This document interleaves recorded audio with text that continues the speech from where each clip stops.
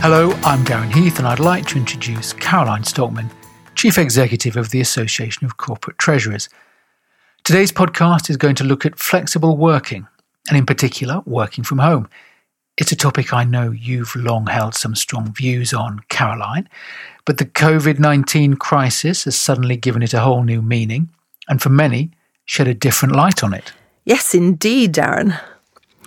Flexible working is a widespread concept nowadays, but I'm a little taken aback by the number of people who are still seemingly 100% against it. In a previous role, where we were exceeding the building's health and safety capacity at around 150%, I worked with my property and facilities team to come up with a new design which had different types of working spaces for different needs. Some more hot desking or airport lounge type scenarios, others where people could work undisturbed, out of the flow of other people, etc. One of the key premises of the change we wanted to introduce was to request that for most roles, people would need to work from home on a regular basis, maybe once or twice a week.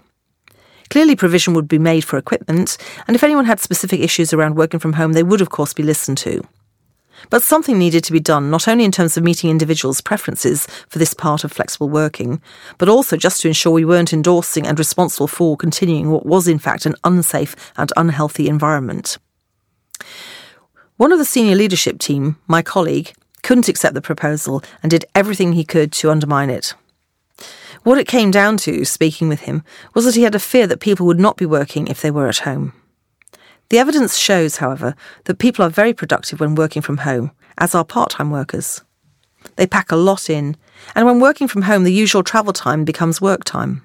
I know myself, when working from home, I have to remind myself to stop for lunch and also to stop at a decent time in the evening, as I find I can get so engrossed in my work in a way which is not possible in the office.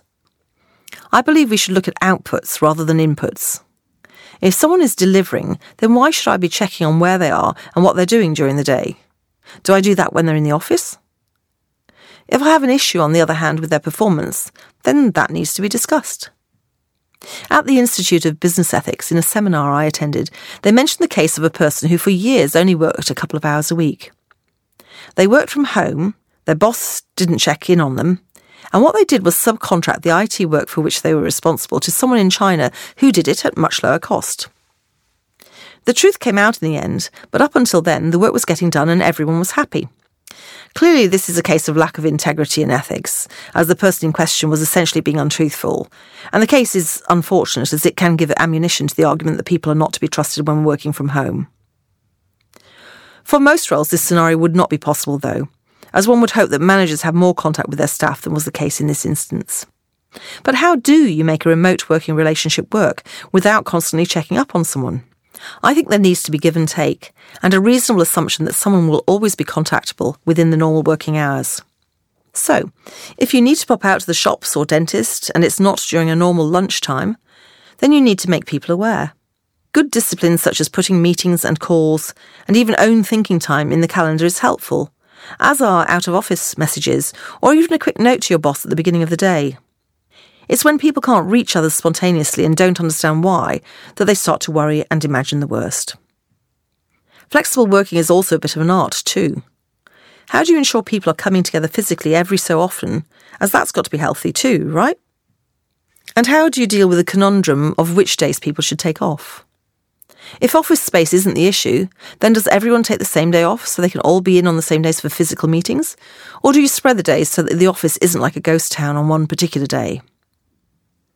I think over time you have to get used to having someone dialing into the meetings, as long as it's not always the same person, and we really do need to embrace technology more. I've heard recently, though, about an IT firm that has mandated staff to be in the office during all working hours. They say it helps innovation. However, if by banning flexible working in this way you attract a non-diverse team, then innovation is going to be an issue for you, as research shows quite clearly that diverse teams make for more innovative companies. When I worked in a number of roles with my teams spread around the world, I needed to work in a different way. I couldn't have everyone in the same place all the time. So I learned to use telephony, email, and other technologies such as video conferencing or Skype to communicate effectively. As Malcolm Gladwell points out in The Tipping Point, we have the capacity at work to get to know circa 150 people, and will work well and collaborate with that number. If our organisation or division gets bigger, then we lose the connection with the greater number and will not be as collaborative. If we've never met someone and only spoken to them on the phone or by email, for instance, we're more likely to be aggressive or uncooperative with them. So I always found it a good idea to get my team members to meet physically at some point, after which they would be able to communicate virtually without problem. It's very difficult to be rude to or difficult with someone you actually have met and know what they look like. Some people quite naturally find it difficult to be disciplined, working from home or in a remote office on their own. There are too many distractions, or not enough, and they're simply not used to it. Like anything else, it comes with practice. Looking at younger generations, we see people are more comfortable mixing work and pleasure in a sense. So, for example, stopping for coffee at a Starbucks and doing some work whilst having a hot drink there in a different surrounding is quite normal for many. Meetings with colleagues or clients similarly are held at Costas and Pretz around the world, and some offices are even designed to have more of a coffee lounge atmosphere. An extreme example is Google offices, where there are games rooms and free food and drink, but where this was something during the last few decades which made people feel like work was a home from home, and indeed people were encouraged to stay all the hours there are, which isn't necessarily that healthy either. Nowadays, with traffic congestion, public transport deficiencies and general worry about our carbon footprint as well as pandemics, the trend is moving much more towards home becoming a workplace. If you haven't thought it through for you and your team yet, it's worth considering what you could do so you don't find you get left behind on this one.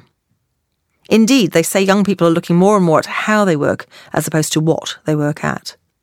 So if you want to attract the best people, it's worth really challenging your relationship with flexible working and thinking through what kind of strategy you'll implement in the future.